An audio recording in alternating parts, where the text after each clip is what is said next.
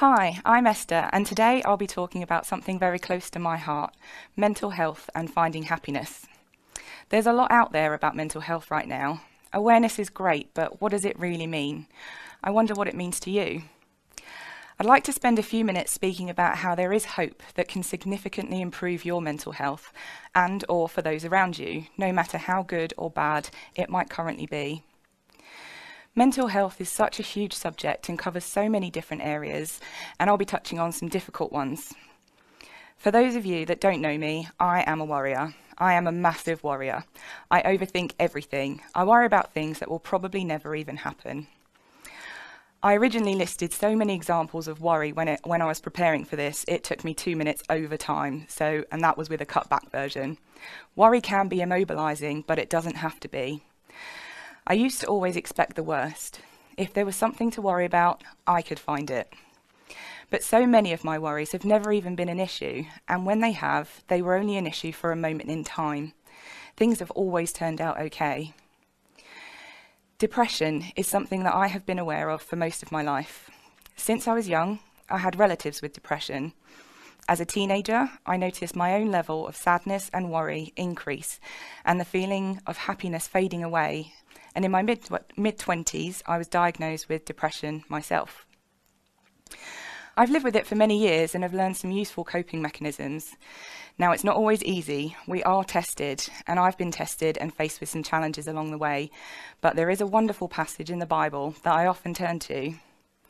I love that the Bible actually tells us not to worry, and in this passage in particular, Jesus teaches us about worry. Matthew chapter 6, verses 25 to 27. Therefore, I tell you, do not worry about your life, what you will eat or drink, or about your body, what you will wear. Is not life more than food, and the body more than clothes? Look at the birds of the air. They do not sow or reap or store away in barns, and yet your heavenly Father feeds them. Are you not much more valuable than they? Can any one of you, by worrying, add a single hour to your life? I take such comfort in this, but some days it's easier than others. Over the last few years, I've had a couple of particularly challenging periods that really did test my faith, my hope, and my resilience. One of these situations resulted in a close relative making an attempt on their life. I'll spare the details, but as a result of extreme anxiety and depression, they were quite simply no longer wanting to live. Trying to find a way to support was the most difficult thing I'd ever have to do. It was desperately sad, emotionally exhausting, and often I felt like it would never end. However, over the last few years, their life has turned around. It took some time, it took a long time, but now they are a shining light, a beautiful example of what patience and determination can help you achieve, and I believe lots of prayer. I love being able to share that miraculous story that started in such a dark place but has such a positive outcome. However, around the same time, I had a very close friend who was battling addiction, a really extreme addiction. I wanted to do nothing more than to help them. I did everything I knew how to help them, but ultimately I wasn't successful, and that friend took their own life. It was a really painful time. It can be hard to understand why God allows such torment, such grief, and in this situation, why God allows for 2 little children to be left without one of their parents. I can't answer these specific questions, but I do know it's in God's hands and it will be managed in His own time. Instead of spiraling into a deep depression of my own, I turned to God. I asked for His help, and He was there, with me, guiding me, helping me process the loss of somebody close to me. Now, those were tough situations, but I believe I had those experiences so that I can share and help others in similar situations. I believe I was able to cope thanks to being able to talk to and share with a great network of friends that I'd been blessed with, which was the answer to prayer that I needed. It didn't always feel possible at the time, but I've learned that there is always hope. In the Psalms, a book of poems, 55, verse 22, it says, "Cast your cares on the Lord, and He will sustain you. He will never let the righteous be shaken." God wants us to cast our cares on Him, but we often try and bear them ourselves. The human mind is incredibly complex. God, though, not only understands every last intricate synapse in our brain, he creates each and every one of them. Not only is he aware of every hair follicle on our head purposefully designed to protect our brain, he created them. There are multiple references throughout the Bible that demonstrate God's strength and love, which can help us with our mental health. I don't have time to go into them all, but another of my favourites is in Jeremiah 29, verse 11, which says, "For I know the plans I have for you, declares the Lord. For I know the plans I have for you, declares the Lord. Plans for welfare and not for evil, to give you a future and a hope."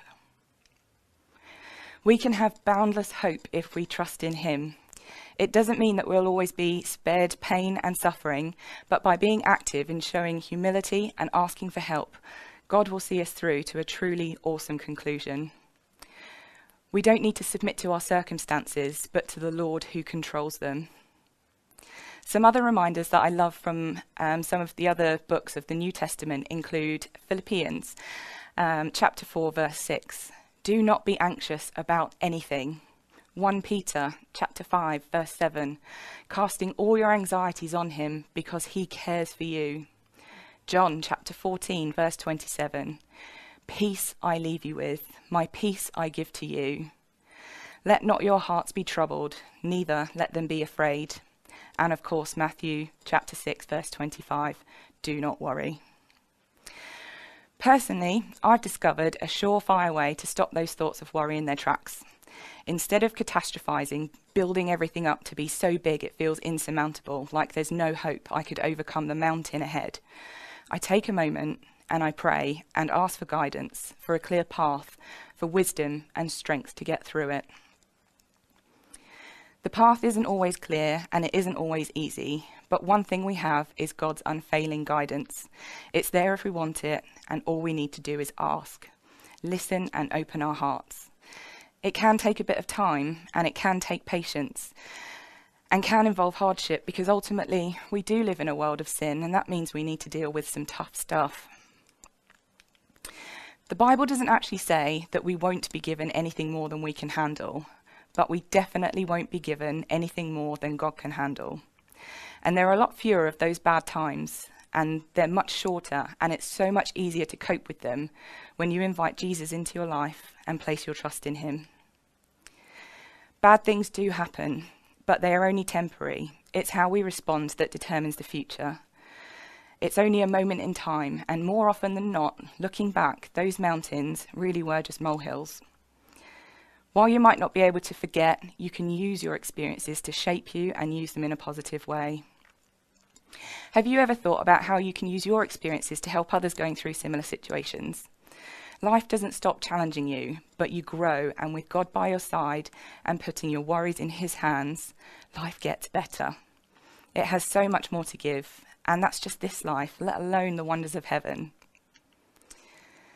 Some of us are just genetically predisposed to certain things such as depression. We're all built in a way with our own unique personality type and behavioural and emotional traits, and that's great. How boring would life be otherwise? That's the way we have been purposefully made. And for those of you who are programmed just to be happy, thank you for making our world a better place with your smiles and your kindness. You are God sent too, and please keep passing on your blessings to those around you. It makes a difference to me, that's for sure. In Proverbs 12, verse 25, "Anxiety weighs down the heart, but a kind word cheers it up." I think that's so good to remember. I know this is a sensitive topic, but unfortunately, it is real life. The good news, however, is that there is hope and a better future ahead, and it starts with you and a relationship with God. He knows our every thought, good and bad, and still loves us with abundance regardless. What is it that you're worried about? If maybe, just maybe, something has spoken to you just now, perhaps you'll take your first next step and join me in prayer. Heavenly Father, we thank you that you are always with us, that you love us in the darkest and brightest of times. Thank you that you only want the best for us. Lord, I pray for anyone who's listening that needs you, that you will hear their prayers and bless them with your presence and your power to heal. Please provide them with the courage and confidence to take the next step in moving their life forward. In your precious name, Amen.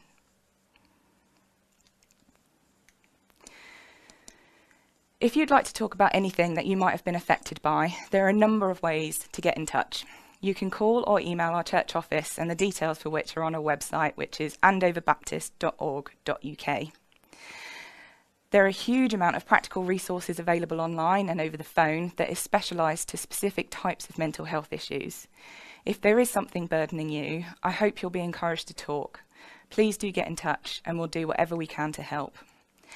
ABC does have its own counselling service, and you can reach us by making contact at the church office or directly at counselling@andoverbaptist.org.uk. It's a completely confidential and judgment-free opportunity to focus on improving your mental health and working towards a better, happier life. It's possible, and it's in reach. Lord God, I thank you for the opportunity to bring a word to your people. I thank you for those who will be under the sound of my voice, whose lives will be blessed by your word. Those here in the room, those watching at home, and those who will watch on demand.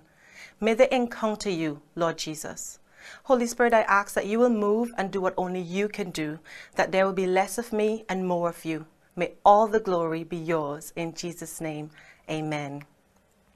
For anyone like me who likes taking notes, my topic for today is God will bring you back. I would like us to look at Deuteronomy verse 30 and verse 4, which reads, "Even if you have been banished to the most distant land under the heavens, from there the Lord your God will gather you and bring you back." I just find this scripture so powerful because it speaks volume to me. It tells us that it does not matter where you are or what you've done, God will bring you back. That's God's promise to us. Okay, so just to give you some context about this passage of scripture, the book of Deuteronomy is made up of the final speeches of Moses before he passes leadership on to Joshua. Moses reminds the people of God's law and of their journey thus far. What's their story? The people in this text refers to the Israelites whom God delivered from slavery in Egypt. God heard their cries and sent Moses to lead them out of Egypt to the promised land. This journey was not an easy one for the Israelites, and I will encourage you to read Exodus in full for a deeper awareness of the difficulties that the nation of Israel faced. It is filled with some amazing chapters that would leave you in awe of the goodness of God and his constant provision and mercy towards his people.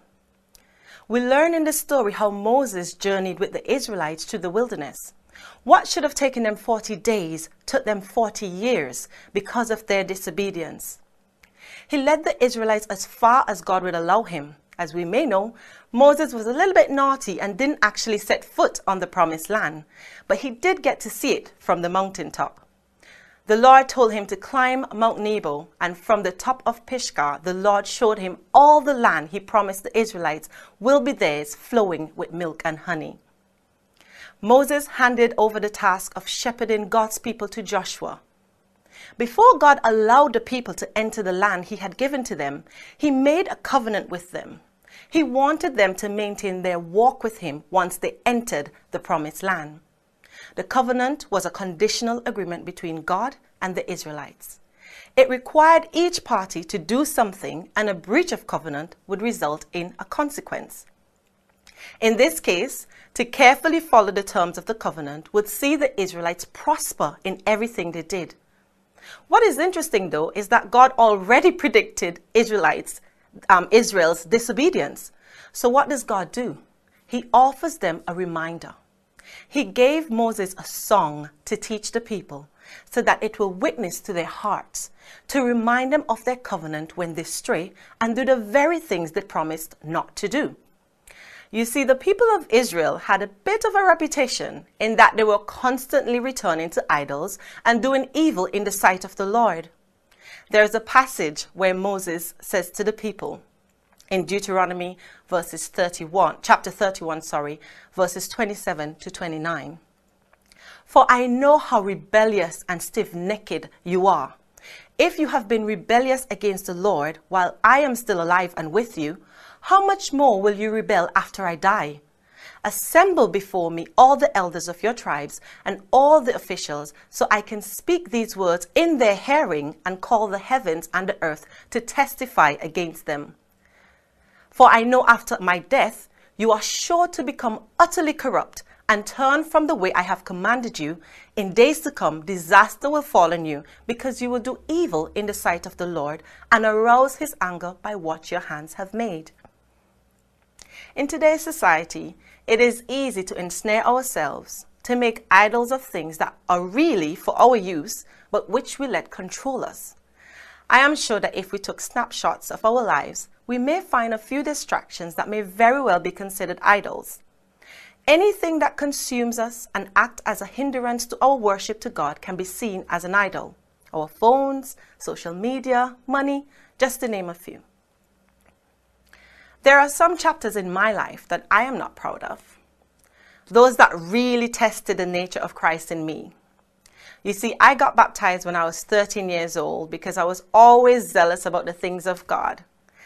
As a child, I recall crying to go to Sunday school when there was no one to take me. We didn't own a car, so we walked from home to most places since we lived in the capital city of St. Vincent.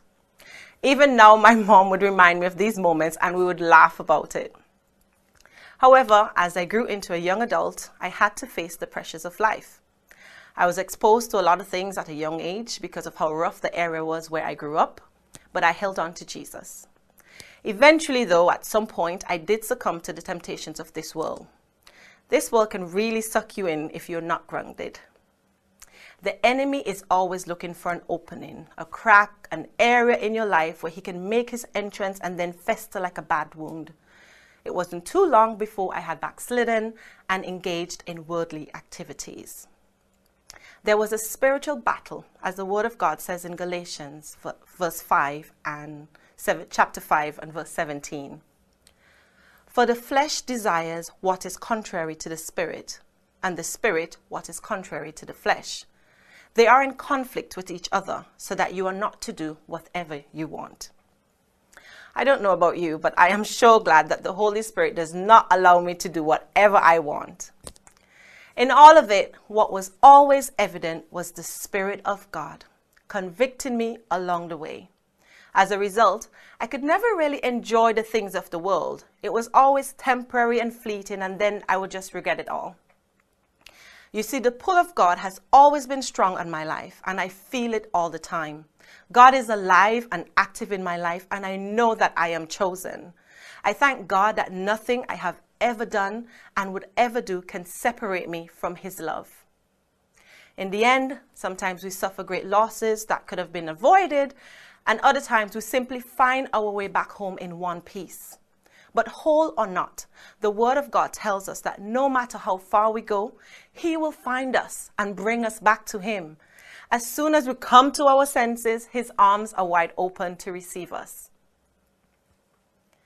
Rededicating my life to Christ felt like coming back home. Can you imagine with me? So you've been away for a few months or a few years even, and everyone gathers at the door waiting for you to walk in to scream at you, "Welcome home!" That's what it felt like for me, and I don't ever want to lose that feeling again. Even on my worst days, I am thankful that I am walking with Jesus. I am reminded of the story of the prodigal son. If you're not familiar with this story, it's in Luke 15:11-32. It tells of a story of a father with two sons. The younger son asks for his portion of his inheritance. The father grants his request and he moves away from home. However, while on his own, he depletes his inheritance and soon realizes that life was better with his father. In fact, it was so bad that he was eating what was given to the swine. He soon came to his senses and said, "I would rather return to my father's house," and asked to be hired as a servant, since he didn't think he was worthy to be called a son. But he thought to himself, "Even my father's servants eat better than this." He decided to return home, and sure enough, his father was waiting to receive him with arms wide open, and he even put a feast on in his honor. What am I trying to tell you? Maybe you're here today or watching on demand and feel like you have gone too far. that you've done too much, and it's all unforgivable.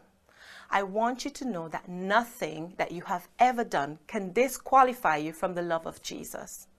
God's grace is sufficient. Just as the story of the prodigal son, his father welcomed him home with arms wide open, despite what he had done. Your heavenly Father is waiting for you to come to yourself. In the story of the prodigal son, the scripture says, when he had come to himself, that suggests that he was not thinking clearly before, but when he came to his senses, he thought, my father's servants eat better than this. Let us read that scripture. We can pick it up in Luke 15 and verses 17. When he came to his senses, he said, how many of my father's hired servants have food to spare? And here I am starving to death. I will set out and go back to my father and say to him, Father, I have sinned against heaven and against you. God is waiting for you to remember who you are, whose you are. Then you too will return home to him. If you cry out from wherever you are, he will find you and bring you back to him. Will you surrender your life to Jesus? Perhaps you've done it before and like me strayed away. Time and time again, we see God's forgiveness and faithfulness. Often, just like the Israelites, we too make mistakes, and sometimes we need to be reminded of God's love for us and how he wants us to live with him.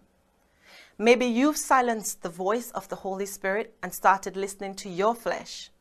Perhaps it's time to say, Lord, more of you and less of me. Help me to get out of the way so that you can take charge of my life. A life with God is beautiful when you own it. In Jeremiah 33 and verse 3 says, call to me and I will answer you and tell you great and unsearchable things that you do not know. We need Jesus. In our own strength, we cannot live a holy life, but with God, we have all we need. Thank you for listening, and I hope you will join us for the next one. Bye.